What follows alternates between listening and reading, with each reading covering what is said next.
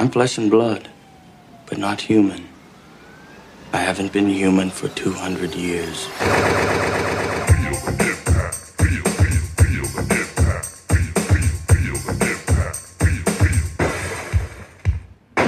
Welcome to Double Impact, the podcast where we double back on the movies that impacted us growing up as 90s kids and decide whether they hold up today or are best left in the past. I'm Tristan. And I'm Greg. What are we? Week 4 of this? 4? 3. Feels like it's been a while. It's been a journey, man. It's been an eternity. Been hundreds of years. Yeah, that's what it feels like. Covered a lot of ground in terms of years, I suppose. Covered a lot of ground in terms of years, in terms of just vampirisms, you know? Yeah, really vampirisms. Getting under the skin of what makes them tick. Yeah, and if you're new to the podcast, you've walked in halfway on our vampire miniseries, Bloodsuckers. I want some fun. I know where the bastard sleeps. What language are you speaking?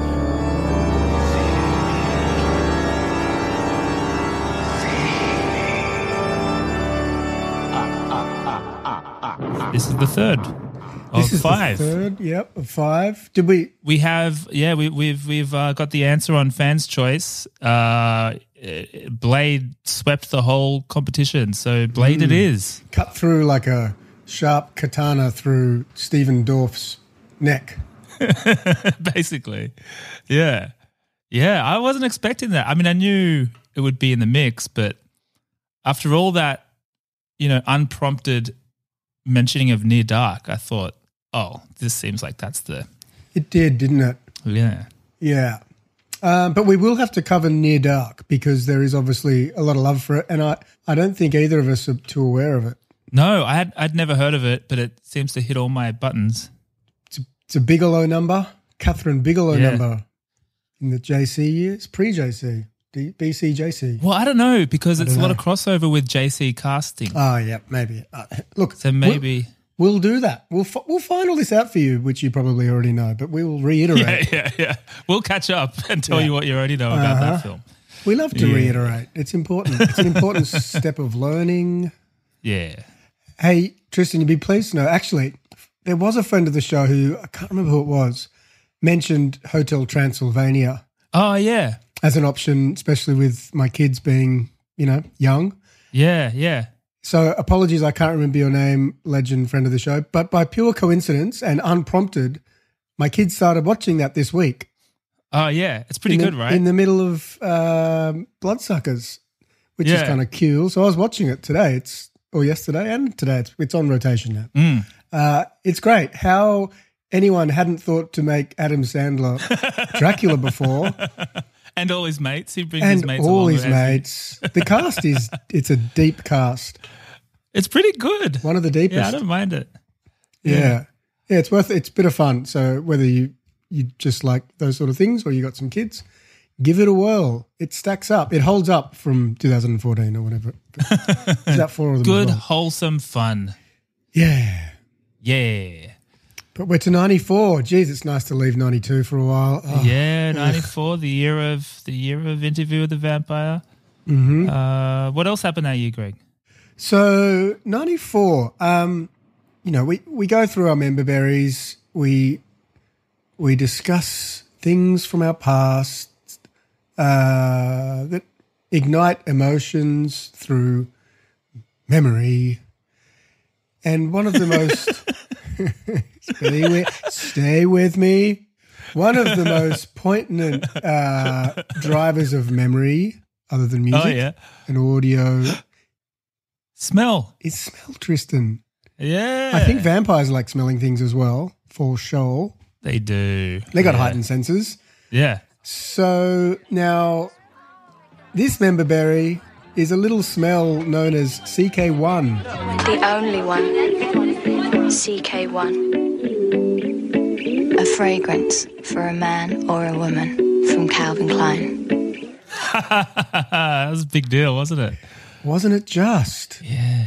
I am, of course, talking about the wildly popular unisex fragrance, Calvin Klein 1, which was launched in 1994. Tristan, were you a CK1 man? I mean, I never had it, but I wanted it. Yeah, okay. I was young. Did you fragrance in your teens? Were you a fragrancer? If Lynx Accelerate counts, or Axe for our international listeners. But yeah, not really. And I never really have. I've never been a cologne man, ever. Yeah, interesting. Yeah. Are you a cologne man? Somewhat. In my early years, and I'm talking like 12, 13, I had a lot of or have a lot of friends from backgrounds that typically enjoyed a fragrance. Yeah, same. So I had a bunch of Lebanese mates, Greek mates, and they were hitting some of the mustier smells at muskier. Yeah, like the rich sandalwoods. Yeah. You know, when we were like finishing up primary school. So I had that influence going on. So yes, I was. And in my sort of mid-teens when this, you know, when CK1 came out, yeah, it was a big part of the game, you know, like in those sort of year 10 house parties, you had to have a fragrance. You had to. Yeah.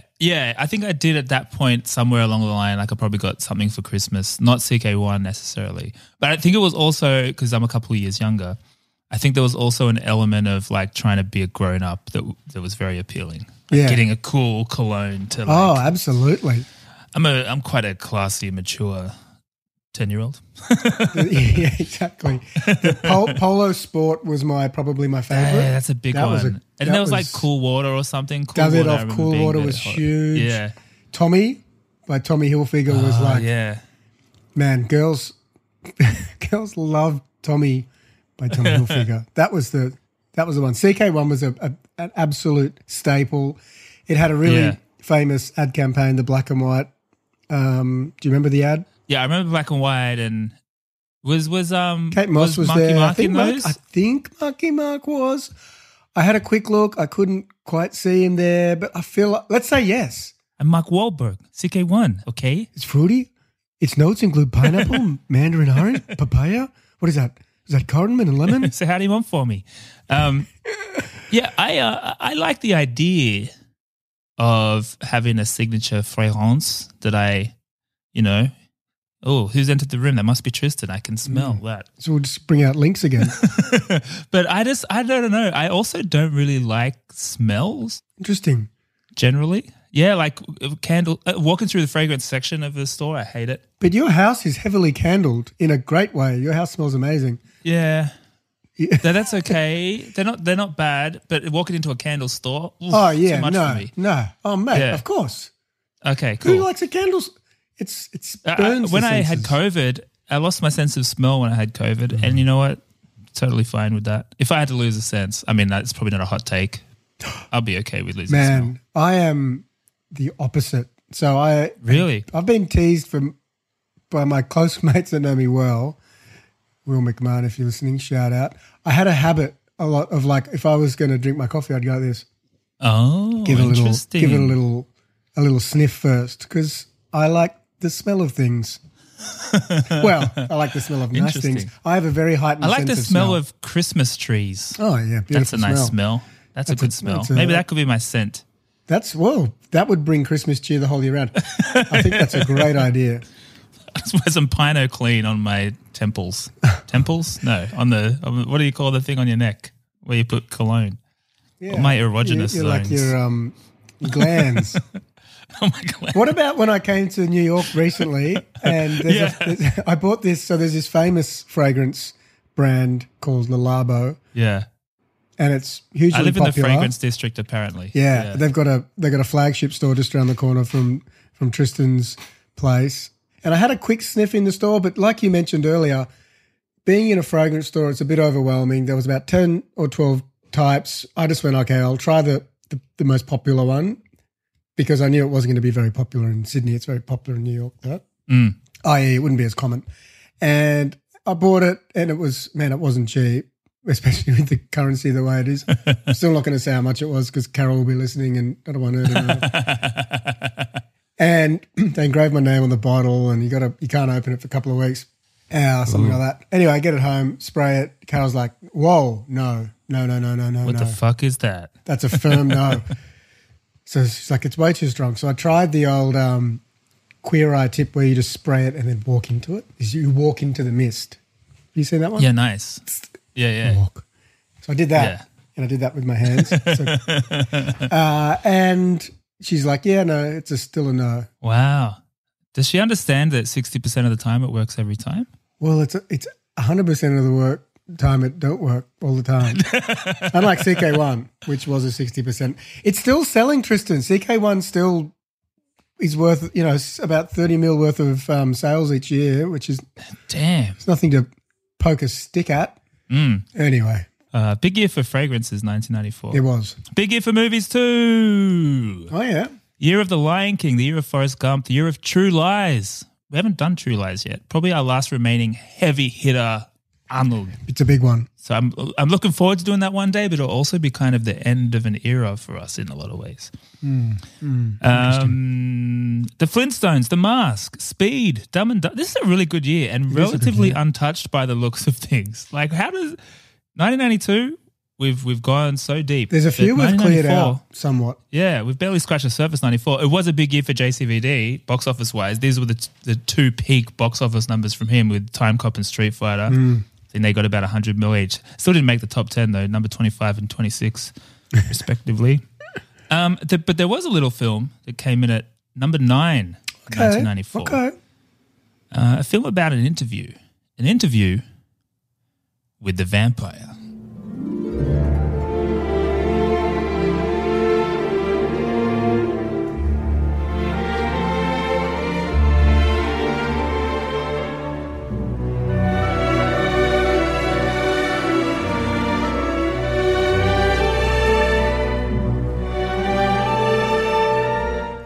Interesting, provocative. Yeah, that's what the people want. Came out in November 1994. Budget of $60 million. Gross box office of $223.7 million. It was the number 9 movie globally that year, just to reiterate that, which is a big deal. It was the highest grossing vampire film, I think, until Twilight came along with their sparkly boys. Wow. Yeah. They upped the hot boy. We see your Cruise and Pitt, and we give you a Patterson and a Lotner. I got those names right. Yeah, you did. You did very... I don't know. Buttons. I feel like I get an astute just for getting their names right. It's very astute on your part. Thank you, Frank. Yeah, that's what I should have gone. Sorry, I'm very hungover today, people. You're doing great. I'm not as, fast on the buttons as usual. Too many dots to connect mentally. Hey, let's talk about Rotten Tomatoes. Critic score 64%, audience score 86%. Interesting. Wow. Critic consensus as follows. Despite lacking some of the book's subtler shadings and suffering from some clumsy casting, it's interesting. Interview with a Vampire. With a vampire? The Vampire. Okay, this discredits the whole fucking statement. With a Vampire benefits from Neil Jordan's atmospheric direction and a surfeit of gothic thrills. Okay, using words I don't know. Getting the title wrong. Yeah, get over it, mate. I mean, we're no experts. Well, I don't even know where that lands. Like, it just says a bunch of words. We get the titles right normally. 8 times out of 10, we're getting titles right. Pronunciation of names, on the other hand, less so from me. You're all right with that. I try harder, though, now, especially if it's like a non-white name because I don't want to be ignorant. You're a B minus. I'm a B minus. I'll be like a B. Yeah, B plus perhaps. Maybe. Hey, was this a big movie for you, Greg? Nah, and I was trying to think why, and I think it's the goth factor. I didn't like gothic things. I don't really still like gothic things that much. Yeah. I would never have been a goth. It's really not my vibe. And in 94... Same. I probably had a little bit of interest in Tom Cruise because he'd done Cocktail that I loved. Yeah. And, others. Yeah. Brad Pitt less so probably at that point. He came onto the scene more with 12 Monkeys and later Fight Club. But this current Brad Pitt, I think I'd seen California, but I was probably too young to really understand what was going on. But I wasn't a Pittman at that stage, so there wasn't a lot of appeal. And the goth factor would just draw a line through it. How about you? No. You're 10 at this point, or 11, Yeah, I'm 10 at this point. I vaguely remember conversation at like a family dinner party or something, or like my mum had friends over or something. I don't know. Like someone was talking about this movie. I can't even remember what they were saying, but it sounded like a big deal kind of thing. I don't know if it was like, oh my God, Brad Pitt and Tom Cruise in the same movie. Or I don't know if they were just fans of the books. I don't know. But that always stuck with me as, I don't know, it's not of that much significance. But, some stuff just sticks with you. I've been wanting to do this one for a while because I've always been curious about it. Mm-hmm. And I know you asked during the week if I'd seen this and I said no. But then I was watching it. We'll get into the rewatch later. But then I was watching it and I remembered lots of bits. So maybe I had seen it. Yeah. I don't know. But why would I forget it? I don't typically forget movies. I don't know. But maybe it was on in the background a few times. Yeah, potentially. I thought Kirsten Dunst won an Oscar for this. That never happened. Constantly Mandelaing myself. Maybe she did. Maybe no, she got nominated for a Golden Globe, but maybe I heard that as a kid and twisted it, not really knowing the difference. You could have told me that before we did this and I would have believed you. Yeah, I believed myself. Well, why wouldn't There's you? the problem. Self-belief is very important. It is true. You should believe in yourself. But you should also believe in facts. and that was no fact. Touche. Should I get into the origin story? Please do. Origin story. Are we in novella territory here? Well, it's not quite novella, but there was a short story in its original version. Allow me to unpack. Yes, please. So this is based on a book by Anne Rice called Interview with the Vampire. AKA Howard. Her real first name is Howard. What do you mean? Really? Her parents named her Howard. That's so mean. Yeah, they were, I think her mum was pretty out there, is the technical term. And she was like, the parents were like, well, we should give her a head start by giving her a man's name. That'll give her the edge. That's like, there are more CEOs named Michael than there are female CEOs. Lesson learned, I'm going to call my daughter Michael. It seems like that kind of logic. Yeah. They went with Howard. Sorry to interject. I just had to share that fact. I mean, it's interesting. It's fascinating. It is. She obviously chose to move on to, Anne. Anne. I think Anne's short for Howard in most cases. Let's not investigate that at all. Of course. Not that strange at all. Continue. Yes. So she wrote a book called Interview with the Vampire, and she'd go on to write 13 books in that series, which would be called collectively The Vampire Chronicles. But she wrote this one in 1976. Wow. 13, yeah. I was surprised by that. I thought there might be like 3 or something. I knew it was a series, but yeah, I had no idea there were that many. It's like Harry Potter. Because it went all the way until like the 20-teens. Yeah. It was her debut novel and started life as a 30-page short story. Novella? Is that a novella? Well, maybe. Is it only a novella if it's in a province of France or some bullshit? I don't know. I think and it's got to be. be American, it's just a sparkling short story. I think it's like 90 to 180 pages in my mind. Oh, yeah. So 30 is That's shorter. a short story, yeah. Yeah, she wrote that initial short version in 1968. Isn't that crazy? Wow. And the whole interview construct was the nugget of the idea. I was sitting one night in my office at home in Berkeley. I was completely unpublished and unknown. And it occurred to me, what if you could interview a vampire? What if you could get that vampire to sit down and tell you what being a vampire was like? What if he would tell you everything? What it was like to drink blood, whether or not he suffered a swoon when he drank blood, what it was like to be immortal. I just decided it would be fun to do it. The existential the existential crisis of it all, yeah. And really understanding the point of view from the vampire, which was a bit of a twist. Fresh thinking. Now, I mean, Anne Rice has had a very interesting life. I won't go into all of it, but she's had some. I mean, it started from being named Howard as a baby, but it got much darker. She had many health issues. She had OCD for a while that was like quite hardcore, I think. She had diabetes that nearly killed her. She passed away in 2021 actually, but yeah, recently. They tried to take her a few times before that, but she kept going. But tragically also in 1973, she lost her daughter, maybe a year before that. She was around 6 years old, lost her to leukemia. Oh, man. Yeah, pretty fucking hardcore. while she was still grieving, she breaks out the old Interview with the Vampire short story and starts building it out more. And people kind of speculate that the idea of Claudia might be a response to that grieving process for her own daughter. Interesting. You know, perhaps, well, if I could bring her back to life, would that be a good thing? Almost like Pet Sematary-esque, perhaps. I'm projecting here. There's no information on that. I'm just exploring, man. Just exploring.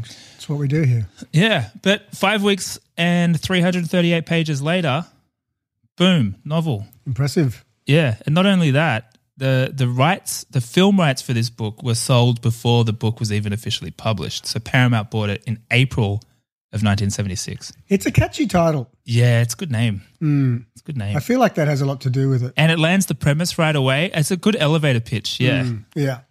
There's a lot in a name, like Howard. It's true. Keep going. Yeah, you might be thinking 1976, but this film didn't come out till 1994. Well, this script kind of entered something we like to refer to as development hell. Oh, man. Quite some time. You could say it was in purgatory for a while. You know, this endless just bouncing around the streets of Hollywood, you know, very much like the life of a vampire. But eventually it landed in the hands of some Warner Brothers. And I don't know, by this point, I guess it's the 90s, the Brothers Warner. By this point, I guess we're in the 90s, and a director by the name of Neil Jordan has blown everybody's mind with a little film called The Crying Game and his hot property. The Warner Brothers have this hot script in their hand and they've got this hot director they've observed. They're like, bish, bash, bosh, let's get that guy to make this thing. So they hit him up. He's into it. I was sent a copy of the book by David Giffen just after I'd done The Crying Game and of the script, Anne Rice's script, and I was flying to Paris and he asked me to read it on the way, which I did, and I was instantly intrigued. You know, totally. I'd heard about the project for years because it had such a reputation. You know, they'd been trying to make it for about 20 years, I think, didn't they? And I'd spoken to various directors at different times who were talking about it. But I'd never read the book. But when I read the book, there was such atmosphere in it that, you know, I could put it with a knife. And I was about to do various other projects, and I kind of put them all on hold to do it. Anne Rice actually wrote the script for the film. He did a few rewrites, but all uncredited. It's all goes back to her. And yeah, man, they got $70 million budget, which was the biggest ever for a vampire film at this point. I think Bram Stoker's was 40 mil. So yeah, significant. I guess in the same way that, not from a budget point of view, but I guess you know how we're in the era now of elevated horror. I think with like 92 Dracula and this, it's this, what if we treated these campy things as deadly serious? And yeah, I kind of like that. And with that budget, you know, in his mind, he's like, fuck, I get to make a vampire movie with the epic scale of like a Gone with the Wind, which is pretty cool. Yeah. Pretty cool. Hadn't been done before. Big financier. What's his name? David Geffen. Did you come across his name? No. He's billionaire style. He's still around. Fuck, I'd love to be an eccentric billionaire that just invests in films. He's that guy as far as I could tell. I'm sure we could do more digging on him, but he's bankrolling a lot of it. So he liked it and pumped a bunch of this cash into it. Fuck yeah. Hell yeah. There's some good pre-casters here, Greg. Sure is. River Phoenix was cast as Malloy, the interviewer, the titular interviewer. R.I.P. He passed away 4 weeks before shooting. Man. So Christian Slater stepped in and he donated all of his salary to Phoenix's favourite charities. Isn't that amazing? Including Earth Save and Earth Trust. Yeah, I had no idea about that. That's lovely. The entire salary, $250,000. Entire salary. Yeah. That reminds me of, you ever see the Imaginarium of Dr. Parnassus? Is that what it was called? Heath Ledger's last role? I never saw it. And then he died in the middle of making that. And then his mates, Colin Farrell, Jude Law, someone else, all stepped in and played the same role, which worked in that movie because it was like an different universes type of deal. And they gave all the salary to his daughter. That was Did nice, they? Isn't it? Yeah. Wow. That's so nice. Hollywood is full of nice people. That's what they say. Wow. That's what they say. Speaking of nice people, Lestat Originally, Anne Rice was very anti Tom Cruise for this role. Yeah. She wanted some guy named Julian Sands who looks vaguely familiar. And if you see pictures of him from the 90s, you can kind of get why she wanted him. But he wasn't famous enough. Studio wanted Cruise, much to her disappointment. She also suggested John Malkovich, Peter Waller, yes, RoboCop himself, and Jeremy Zion. And at one point, she even tried to get them to switch Brad Pitt and Cruise. Yeah. So she was like really trying everything. And, you know, she eventually, to her credit, admitted she was wrong and he was awesome in that movie. More on that later. But yeah, she was very, very anti. Also, at one point in the development process, she was considering gender swapping Brad Pitt's role for fear of Hollywood homophobia getting in the way of this thing getting made. And so the role of Louis was going to be a female for a while. Yeah. And Cher was in mind for that one. And she actually wrote a song for the movie. But then once that gender swap never happened. Well, yeah, that would be better. That would be the right song. Because she wrote this song called Lovers Forever, which never ended up getting on the soundtrack because she didn't end up doing the movie. But then she did release a more like dance club remix of it on her 2013 album, Closer to the Truth. Do you want to hear it? Of course. Imagine a life without death or disease. The kind of power to bring a rich man to his knees. I offer you this, but it comes with a price. A moment's pain for such a trifle sacrifice. It's a dumb song. It's the crux of that. Net. Although, you know, it's quite a little, you know, I could imagine that going off in you know, certain types of clubs, which I could imagine if Lestat and Louis were still hanging out in 2013, I could see them, you know, getting down to that shit. All sparkly up in glitter and whatever the fuck. Under the disco ball. Yeah. In San Fran or Sydney. Yeah, exactly. And final precastie, Julia Stiles auditioned for the role of Claudia, but she was considered too old. Too old. Ah, classic Hollywood. Yeah. Hey, just really quickly on that Hollywood homophobia bit. Oh, yeah. I was reading, I wanted to read a detailed plot review, and I think I might have stumbled across the book instead of the film. Because when it's setting up the beginning, it says that he was the plantation master and his brother died, had a fall and died, and that upset him versus losing his wife and child, which... interesting. So they did make him more hetero in the film, perhaps. I believe that's what I took out of that. Yeah. Interesting. I hadn't read that, but it makes sense. If he was a brother, and then why do they make it the wife and child, right? Yeah, it's almost like, don't worry, Hollywood, he had a wife. Yeah. He's only he's bi. That's it's a negotiation. Would you accept bi? Yeah. Hey, Bish Bash Bosh, you go sell for movie Rap Party Actually, I don't want to say Rap Party the Viper Room because this was the year that shit went down with Poor Old River.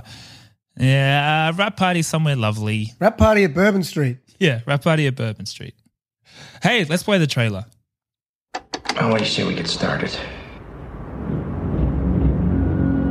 So you want me to tell you the story of my life? I'll tell you my story. I'll tell you all of it. I'm flesh and blood, but not human. I haven't been human for 200 years. From the novel by Anne Rice. From Neil Jordan, the director of The Crying Game. I've come to answer your prayers. Life has no meaning anymore, does it? His name is Lestat. But what if I could give it back to you? Pluck out the pain and give you another life. One you could never imagine. I can see you lying on a bed of satin. He chose one man. He gave him infinite power. Eternal life. And a daughter who would be forever young. This the only real Eva left. And then he took the light of day.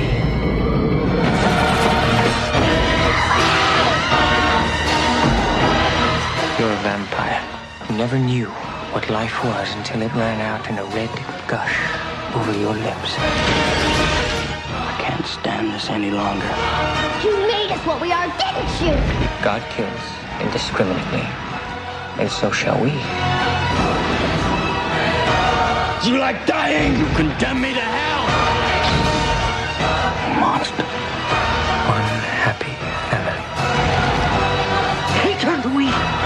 End her suffering and yours. For do not doubt, you are a killer. I want some more. Tom Cruise, Brad Pitt, Stephen Ray, Antonio Banderas, Kirsten Dunst, and Christian Slater. Interview with the Vampire. Ooh. Not a bad trailer. Not bad. Gothic-y. Yeah. I mean, doesn't quite get too far into plot. I can do that. You can do that. All right. Yeah, shit. Take it away, Gregory. Well, over the past few weeks, Tristan, we've heard some of life's great lessons through the vehicle of the vampire. And we don't stop here. So after a few hundred years as a vampire, Louis has landed in San Francisco, living his best life, or not really. But he's ready to tell his story to the world, his story of great pain. Woe is me. So he seemingly tricks a Christian Slater reporter up to a empty-ish sort of room and lays it all on the line. So, 200 years ago, Louis seemingly has it all. He's 24.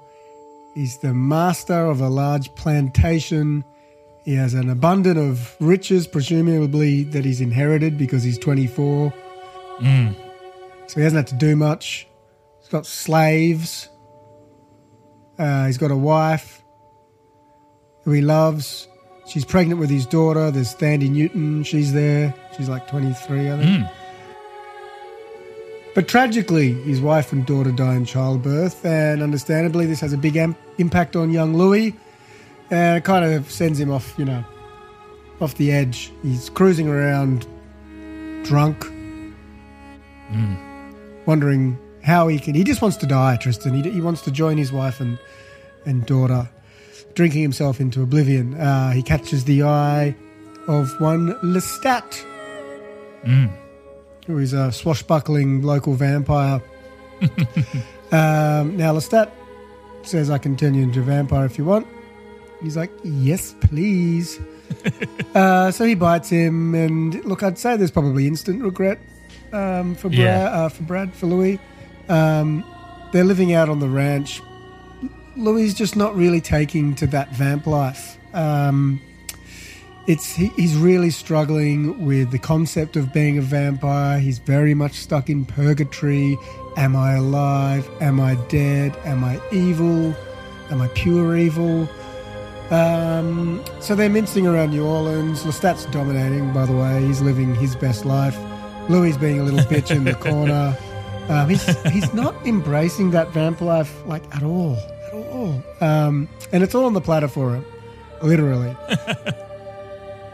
There are a couple of spunky vamps in their prime, and he's just crying in the corner. Tristan, there's no pleasing some people. Yeah, it's like instead of being goth, he became emo. He went emo. This bloke wouldn't have even been happy when his wife was alive. You can just tell he's that kind of person. Always a problem with this guy. Always. He's just had everything gifted to him, including eternal life. For me. And none of it makes him happy. Anyway, the plague is ripping through the joint, such is the style at the time. They stumble across a young child clinging to her mother's plague-ridden corpse. Quite a hectic scene there. So Lestat has a nibble and they vampirize this child, which seemed a good idea at the time. And so the three of them are cruising around, and Lestat feels like he's provided Louis with something to stop him whinging, like buying a puppy or, you know, Yeah, shit. fix a relationship baby. It's a similar sort of setup here. 30 years passes. Now, as you know, you don't really age as a vampire. So Kirsten Dunst is obviously the I'm talking about here. She's you know, at this point, I guess she's probably like 38 in sort of years on the planet, but she's, you know, still looks like an 8-year-old. She's still a little weakling. So she starts to grapple with this. Am I going to stay this way? I'm going to be too weak to actually do anything. I can't kill anyone. I'm too weak.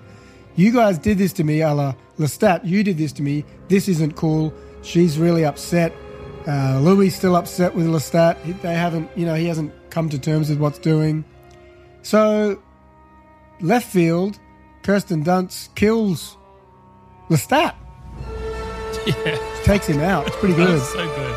She tricks him into drinking the blood of these kids that she had poisoned, and therefore the poison, it's like drinking dead blood, I think is the expression. So he gets sick, weakened enough for her to slit his throat.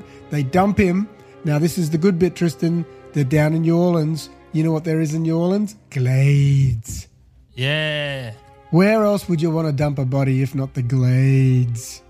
Man, there must be so many dead bodies in there. Well, according to my calculations. So they've got rid of Lestat, dumped him in the Glades with the gators and such, and you know, probably bumped into Mr. Lombardo down there. Dumping a body also. Also dumping a body. Oh, hey. And they should have invited him. He would have embraced vampirism, Mr. Lombardo. Yeah, he absolutely would. Oh, my God. He has the prominent brow of a vampire. He does. And he was pretty much eating Denise Richards in that three-way from memory. Remember when he pours the champagne on? Horniness of a vampire. Yeah. Where is... That's full Dracula horniness. Yeah. Maybe Lestat's French for Lombardo. Who knows? We'll never know. Okay, sorry. I digress. So they're planning to set sail to Europe, Tristan, because Louis is fixated on the existential questions of what it means to be a vampire, and he's not getting answers out of Lestat. That was half the problem. They were just intellectually on different pages, you know? Yeah. Lestat was the North Pole and Louis was the South Pole. Yeah, Louis was a thinker, Lestat was a doer. Yeah. Louis was a victim, Lestat was a... something else, the opposite. The boner. Louis was a walking boner. Lestat was a dick, and Louis was a pussy. And dicks fuck pussies, Tristan. To quote. But they also fuck assholes. Yeah, but assholes can shit all over dicks too. What is that? That whole thing from Team America. It's so astute, isn't it? It's so great. Yeah, it's a great little. Hopefully, thing. You know what we're talking about. Now there's more. There's more to come. Hang in, folks. So they want to go to Europe because that's where the cultured vamps are. I just need to see Europe. I need to break up with you and see Europe. It's kind of the vibe. Do a gap year. Do a gap year. Because, you know, intellectually he's expanding. Kentucky tour. Correct. Yeah. Bust about. So they do that. They sail to Europe, the two of them. But before they do, Lestat springs them and goes, "Hey, I'm not dead. I've been living off the vermin down in the swamplands there. You cheeky rascals." And he, you know, they set him alight, kill him again. No biggie. Yeah. But they get to Europe, Tristan, and it doesn't go very well. They meet some traditional vamps, and they get wind that he'd killed Lestat because of the mind reading. They can see what he's done. And that there's a vampire child. And they're like, bro, these are fundamental codes that you have broken of vampire law. And so they're not into it. So they bury him and they kill the little girl. It's pretty gnarly, to be honest. It was peak feels of this film. It was hitting pretty heavy at this point. Yeah. Now, Antonio is taking a big liking to Louis. He plans to run off into the sunset with Louis, so getting rid of the girl probably helped that. But Louis' heartbroken. He's going through it all again, man. Just not that he was ever really out of his depression, but he's probably reliving his wife and daughter. He's sadder than ever. Yeah.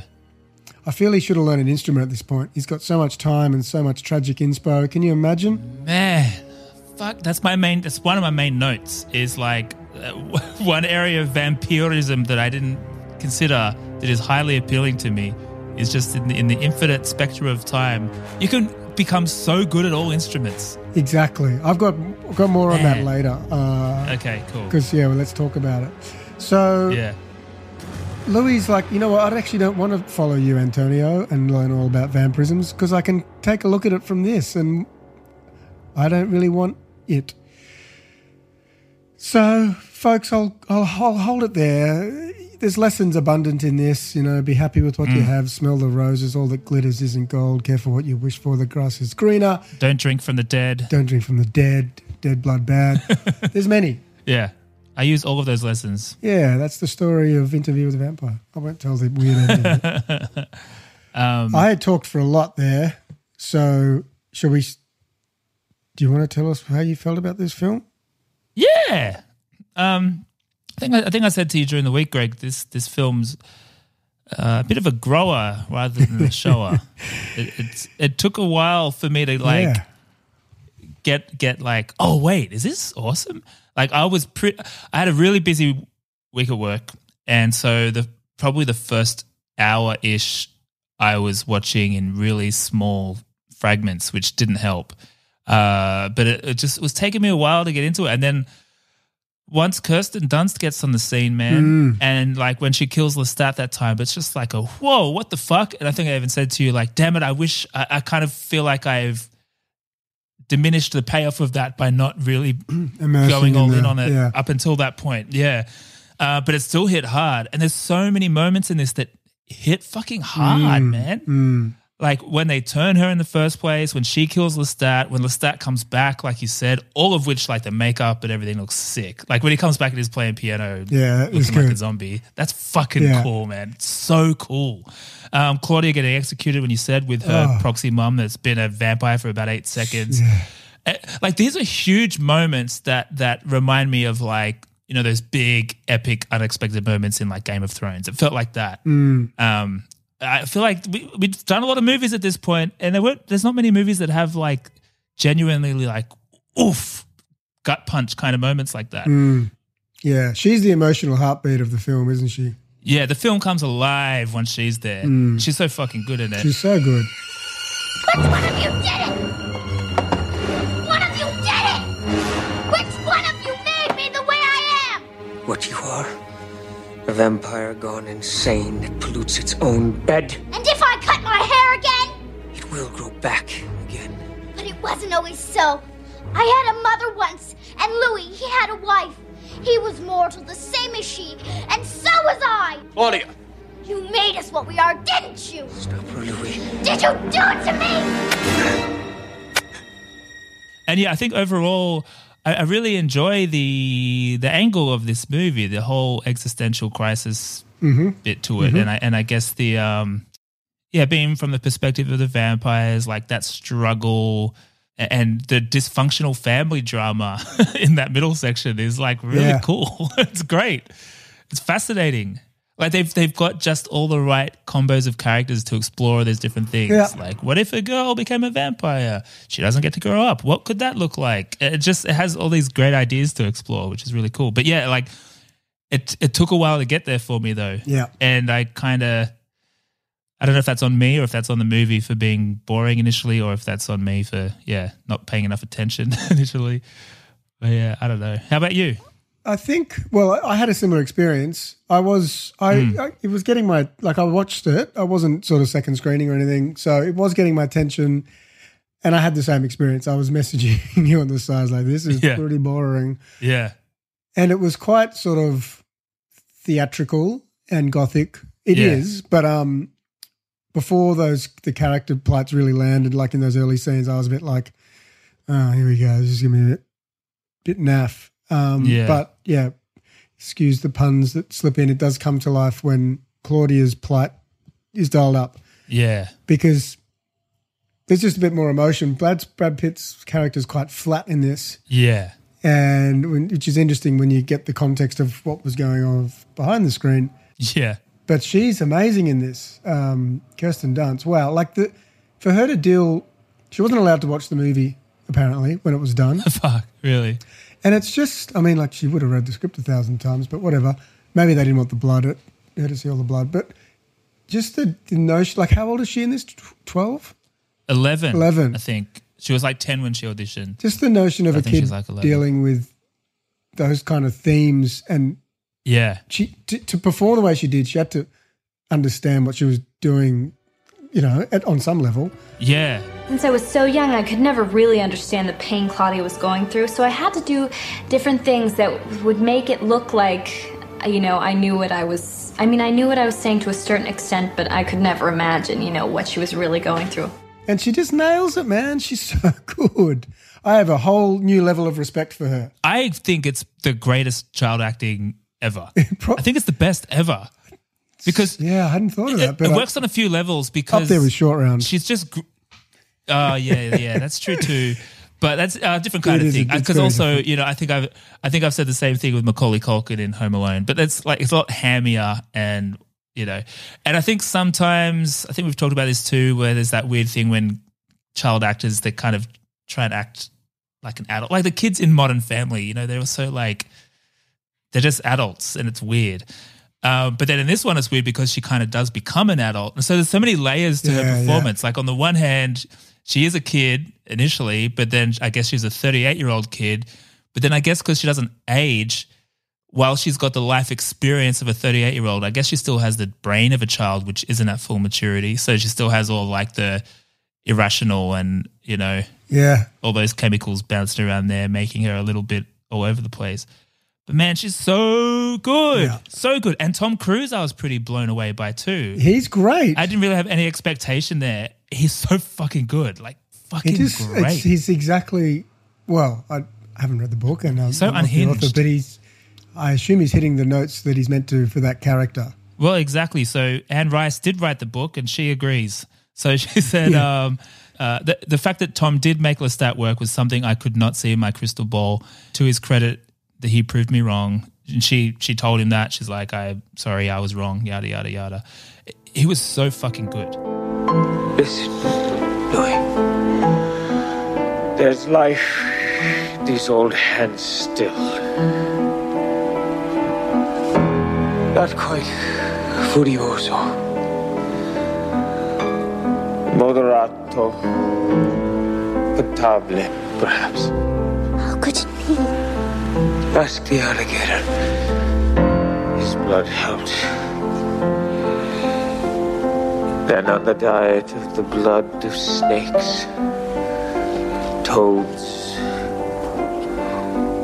and all the putrid life of the Mississippi. Slowly, Lestat became something like himself again. Claudia, you've been a very, very naughty little girl. There is some weird chemistry there between all of them. Like they're kind of like a couple and kind of hate each other. It's a really interesting dynamic. And then his whole evolution, because he dies and then comes back and then dies and all the visuals around that were sick. You know, when he died the first time, and his face looks a little funky as he's dying. That was a robot. Yeah. So Stan Winston and the boys were doing all that shit. The effects in this are so nice because they don't look too effecty. Like they're just kind of there to serve the scene, but they're not like, over the top or anything. They're just kind of cool. Yeah. Brad Pitt, on the other hand, though, I kind of thought he sucked. Yeah. Yeah. So for the role, it was interesting because if you think about his roles in general, especially to this point, because he'd done California and Thelma and Louise, and he does his sort of, you know, unhinged psycho-y sort of unstable sort of guy. And then this is very flat.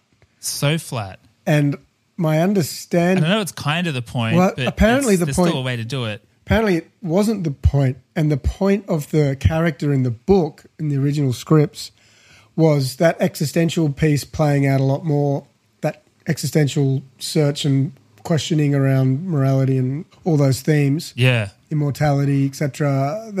That came through the character a lot more apparently, whereas when they brought in Tom Cruise for Lestat, the focus was very much on his tap dancing. Yeah. And Brad Pitt just became this kind of melancholic blob. Yeah.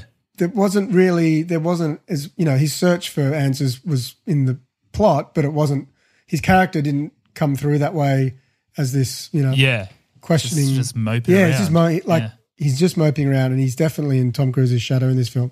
So he wanted to buy himself out. He didn't want to do it. Yeah, I read that. Yeah, I think he was having a shit time overall too with all the makeup and stuff. He was just like, this sucks. It was cold and they were filming, I think it was in London, so it was like... Maybe he knew he was being shit too. It's just like, I've made a huge mistake. And so he's like, oh, this is a big mistake. And David Geffen, who I've since Googled, he's worth like 10 bill. He's probably the richest film man in entertainment. But we never heard of him because that's us. Because he's that rich. Yeah. It's one of those He's got a good wiki. He sold Jeff Bezos that crazy $165 million house that he has. You seen that? Oh, wow. No. He sold him that. Anyway, I digress again. So, yeah, he tried to get David Geffen, I'm saying it wrong, one of those ways. Apologies. B minus. He said, yeah, you can. It's 40 million. Yeah. He's like, all right, I'll hang around. I decided I'm staying. But it did. I mean, it was still ultimately good for him because I think it helped him blow up more because, to your point, he wasn't that big yet. Yeah. I think he was a heartthrob. He was always he was on the trajectory. Yeah.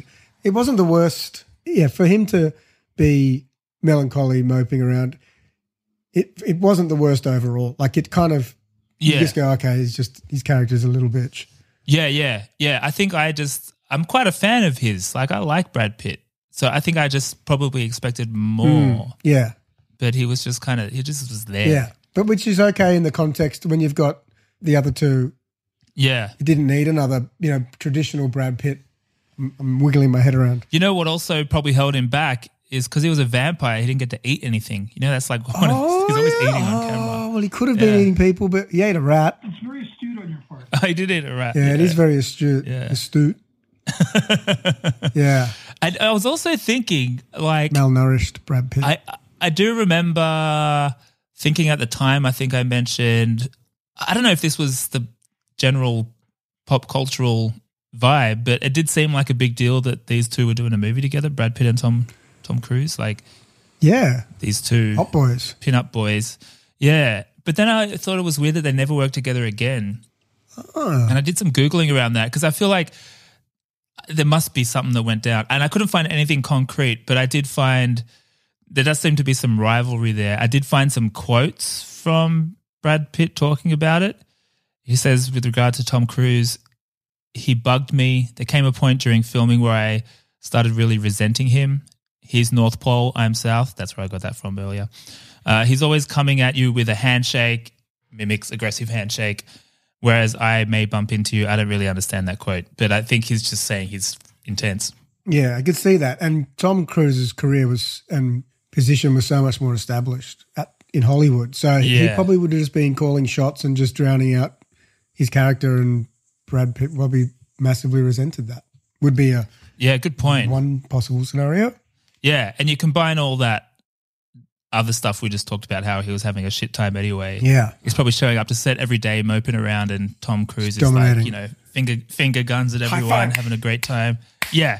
Yeah, let's make a movie. Yeah. He's pumped. So it's interesting, and like, not that, I don't think I'm spilling any tea here by any means, because those quotes, who the fuck knows? I don't know. I love it. I don't know. I'm going to use it. I don't know if I'm spilling any tea here, people. I don't know if I'm using that correctly. But I love it. I don't know. I found some out of context quotes. I don't know, but I do think it's pretty fascinating. They worked together nearly 30 years ago and never again. Yeah, and as if Tom Cruise couldn't have popped up in like a Ocean's film, for example. Yeah.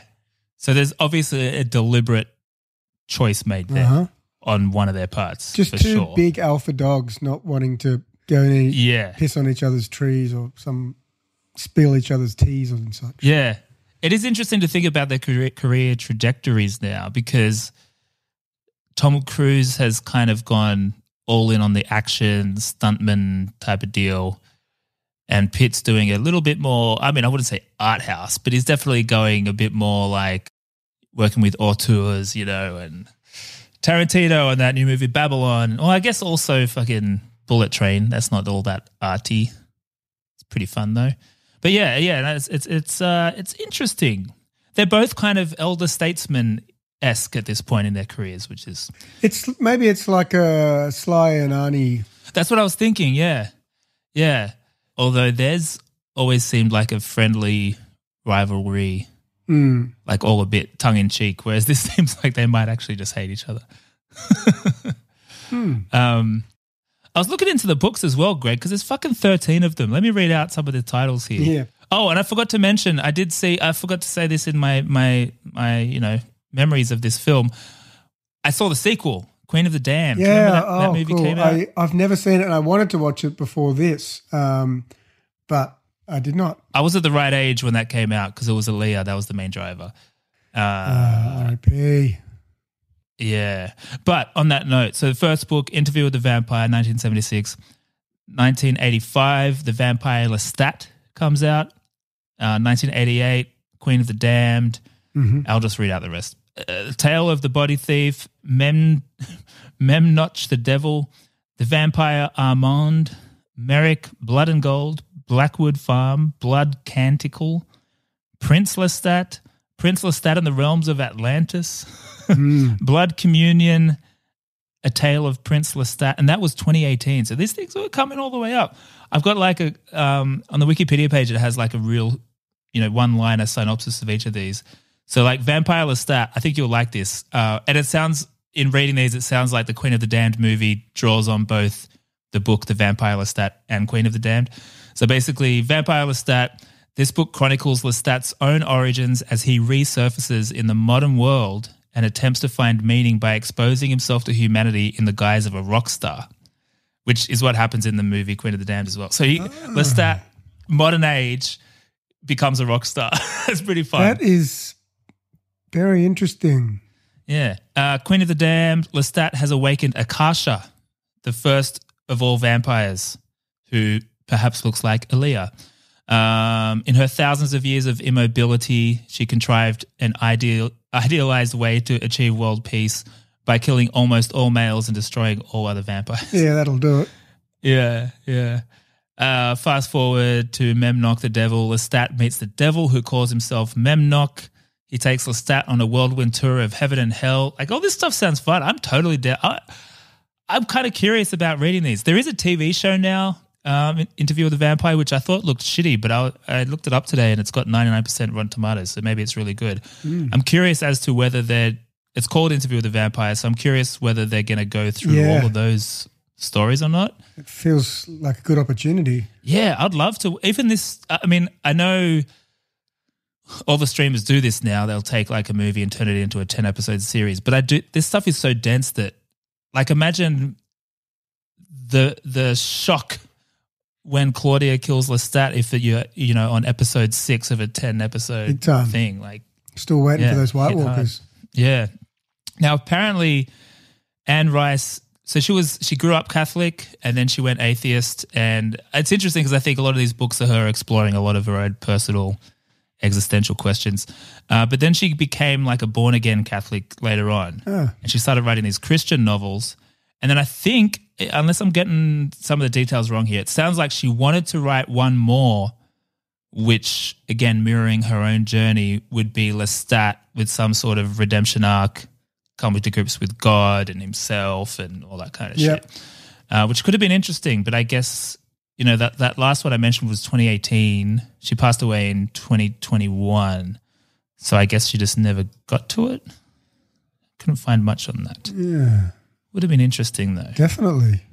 I do like also that these books, I always thought of them as being, young adult novels like Twilight, but they're not dumb. They're not like just teeny bopper bullshit stories. There's pretty hardcore shit going on in there. Yeah.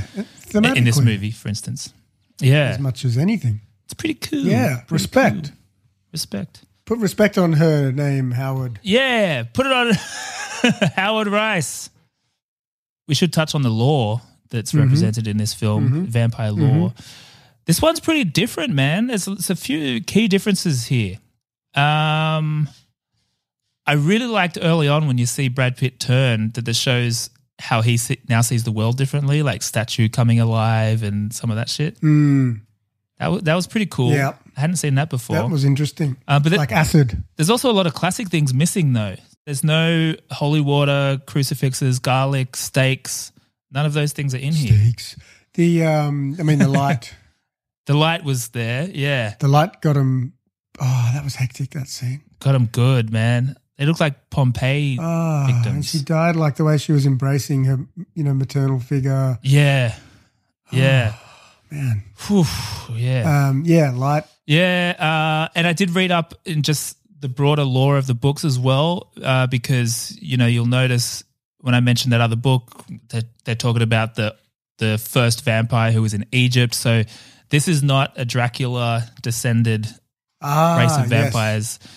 Yeah, they come from Egypt, and their origin was Cleopatra connected to spirits that existed before Earth. Yeah, there's some witchy stuff in there too. I couldn't go that deep in it. It's a whole thing, but different. Can't drink the blood of the dead. That was an interesting one. I got to assume that sounds like it should be a consistent thing. Maybe that's something that is. Well, it's like us drinking the water from the tap in Bali, right? Yeah, I guess so. You get Bali belly. You get Bali vampire belly. version. I got vampy belly. Vampire version of Bali belly. No good. Yeah. Sunlight kills them. What else? Oh, I do also just like that overall these vampires are very much into the arts. Yeah. I like that. I do like that too. Potentially a segue there if I could. Yes. So at the outset of this film, when Christian Slater thinks he's just interviewing someone that looks interesting, he says, let's start the interview. What do you do? And he says, I'm a vampire. That got me thinking, Tristan, is a vampire a vocation? Are you not a rock star that is a vampire? Is it a race? Is it like a way of life? Yeah. Because if you're going to be around for a couple of 100 years, surely you need to broaden. And maybe Louis was just bored. Not really. There was more to it than that. But surely if you're a vampire for a couple of 100 years, even Bram's guy had his property portfolio. You're gonna want to be doing something with your long life, right? Besides, like eating people is just a means of sustenance at some point. Yeah. Surely you want to learn a skill that they're into the arts. Think of all the instruments, like you said at the outset. You could play all of them. So wait, what you're saying is I think it's a very astute point. First of all, there's the two things there. The first thing I think, to your point, is being a vampire an occupation? Is it, to use, I guess, modern meme language, is he latching onto it like it's a personality trait? At the end of the day, it just means he drinks blood. And so it's kind of the equivalent of saying, hey, what do you do? And they go, I'm vegan. It's like, mate. Yeah, I get. But then the second point there, what do you do? Yeah. Tell me about yourself. It's not. I don't care what you eat. But no, good point. What you're building to there is, learning the music and such. Wonderful opportunity.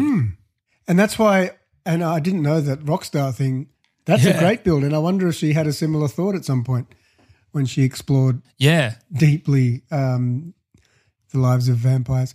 Because, you got to do something with your time, Tristan. Yeah. Podcast. You could be, No, you could develop actual skills, Talk about other people's skills. I did also love, speaking of the learning of musical instrument stuff, the dark comedy of her, like, eating her piano teacher. Yeah. I had a bit of fun along the way. That's like, Claudia, what have you done? And then just kind of like pushes him off the chair. It's great. Yeah. Sitcom cut coming. Addams Family-ish. Yeah. Yes. Oh, I've got to make that video now. That'll be great. Thank you for being my friend. Sorry, I'm going quiet there because I'm just thinking of from the piano. video ideas. Yeah. Because there's a lot of laughing, so you can. Yeah. Please do it, man. Please find time. Quit your job.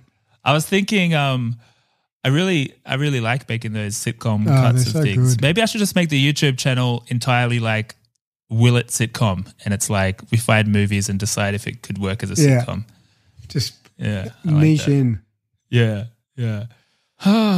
Only other point I really had was just the whole gay thing is interesting.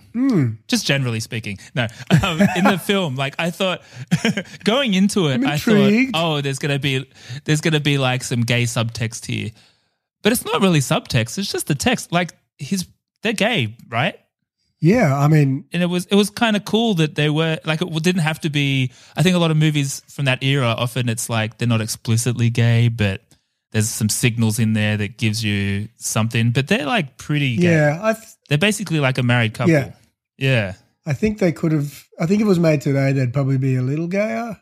They'll definitely be more gay. Yeah. But it's kind of impressive, even for 94. That's pretty gay for 94. It's very gay for 94. Good on them. To your point, they did soften it a little bit with giving him a backstory where he was married to a woman. But, there's other movies like Studio 54. When did that come out? Later than this, which was extremely gay, and they cut all that out and made it super straight. So there's like a gay cut out there somewhere that apparently is really good. But so, Hollywood does that. Yeah. But this kind of came through unscathed, undegayed too much.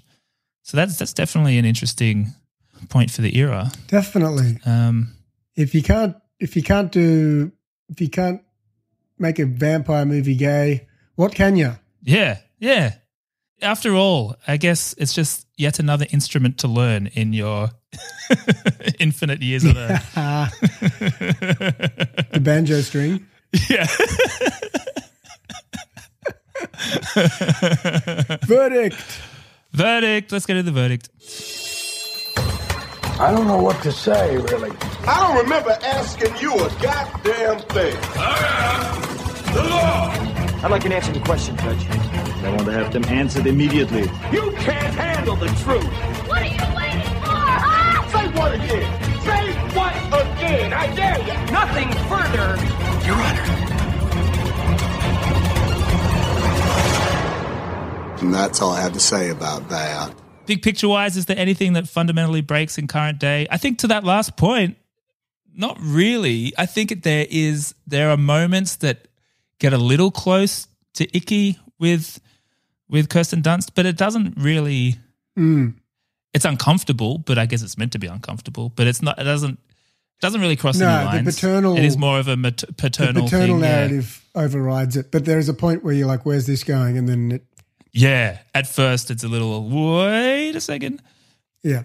But I think they do a good job of making it more of a paternal thing. Yeah. FX test, I think it's a big yes for me. For sure. Yeah. And I wasn't even expecting that. Again, I don't know if I saw this before or not, but I was not expecting Zombie Lestat at all. And Zombie Lestat, hats off. Yeah. And Claudia and her mother Ash's statue thing, that was practical, and the crumbling of it was all practical. Very impressive. I just realized I didn't bag the ending yet. I didn't like the ending, man. Oh, yeah. The song. I didn't Maybe mind it was the song. I didn't like the song. I didn't like the song. I had that too. Why drop in Rolling Stones? Sympathy for the Devil. It's so on the nose too, and it's a cover of it, which sounds shitter. Yeah, and it's like it didn't need it. Yeah. It really, I don't know, it cheapened had things a bit for me. It felt funny. Yeah.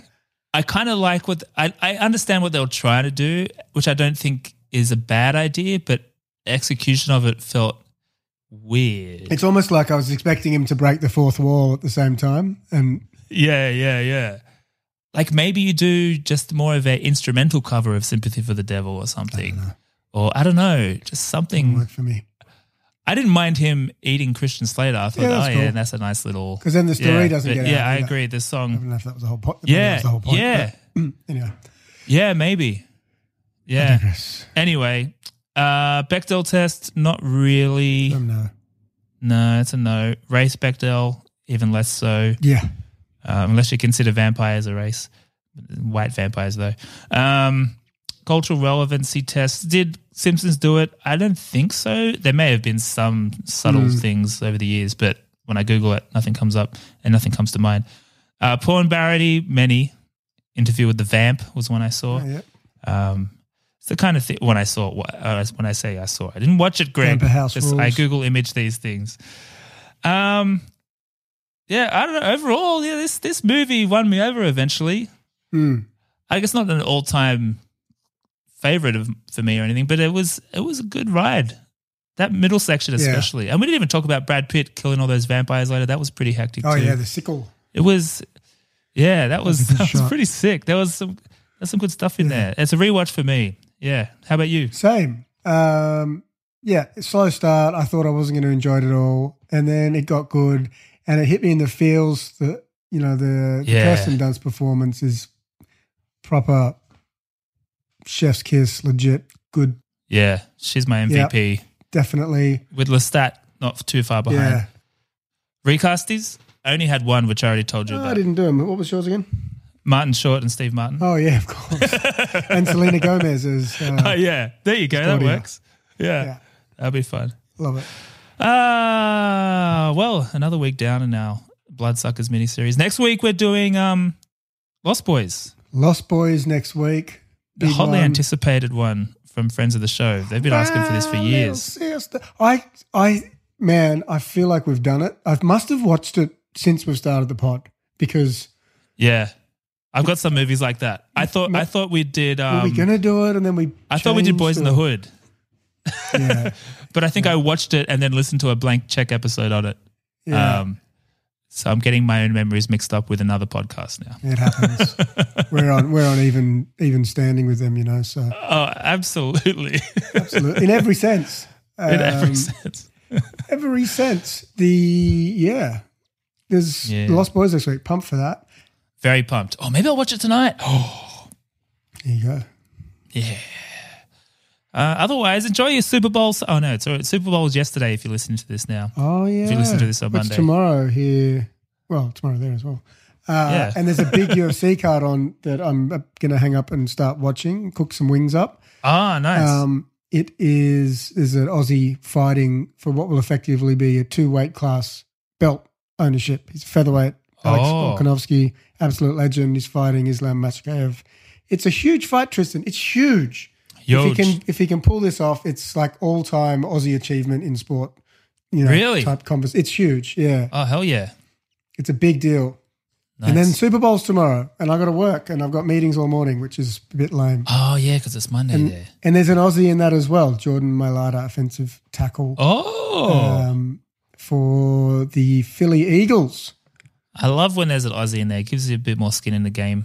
Mate, he's one of those great stories. He was like a rugby league player. Oh, yeah. Got just made it into a training squad for the Rabbitohs after playing junior rugby with the Dogs, and then was sort of on the cusp, and they're like, mate, you're a bit big. You need to maybe you should find a sport that's more for your size. And then he got on this scout program thing, and the rest is history. He's now one of Australia's highest paid athletes, and he's a big part of the success of that team. Damn. So if you're an Aussie, you should be cheering for the Philly Eagles tomorrow. Well, I guess I am. There you go. Have fun. Have you got plans? Yeah, an Australian not to. Going to a friend's house. Yeah. Eat some wings? Eat some wings. Yeah, we're ordering dinosaur barbecue. I think we're getting wings and cheesesteaks. Yeah. So it should be good. Yeah. Oh, man, enjoy. Yeah, it'd be nice. All right, bro. Enjoy your weekend. Right. Everyone enjoy the sports and vampire films. Yeah. Very similar. Bye. Peace out.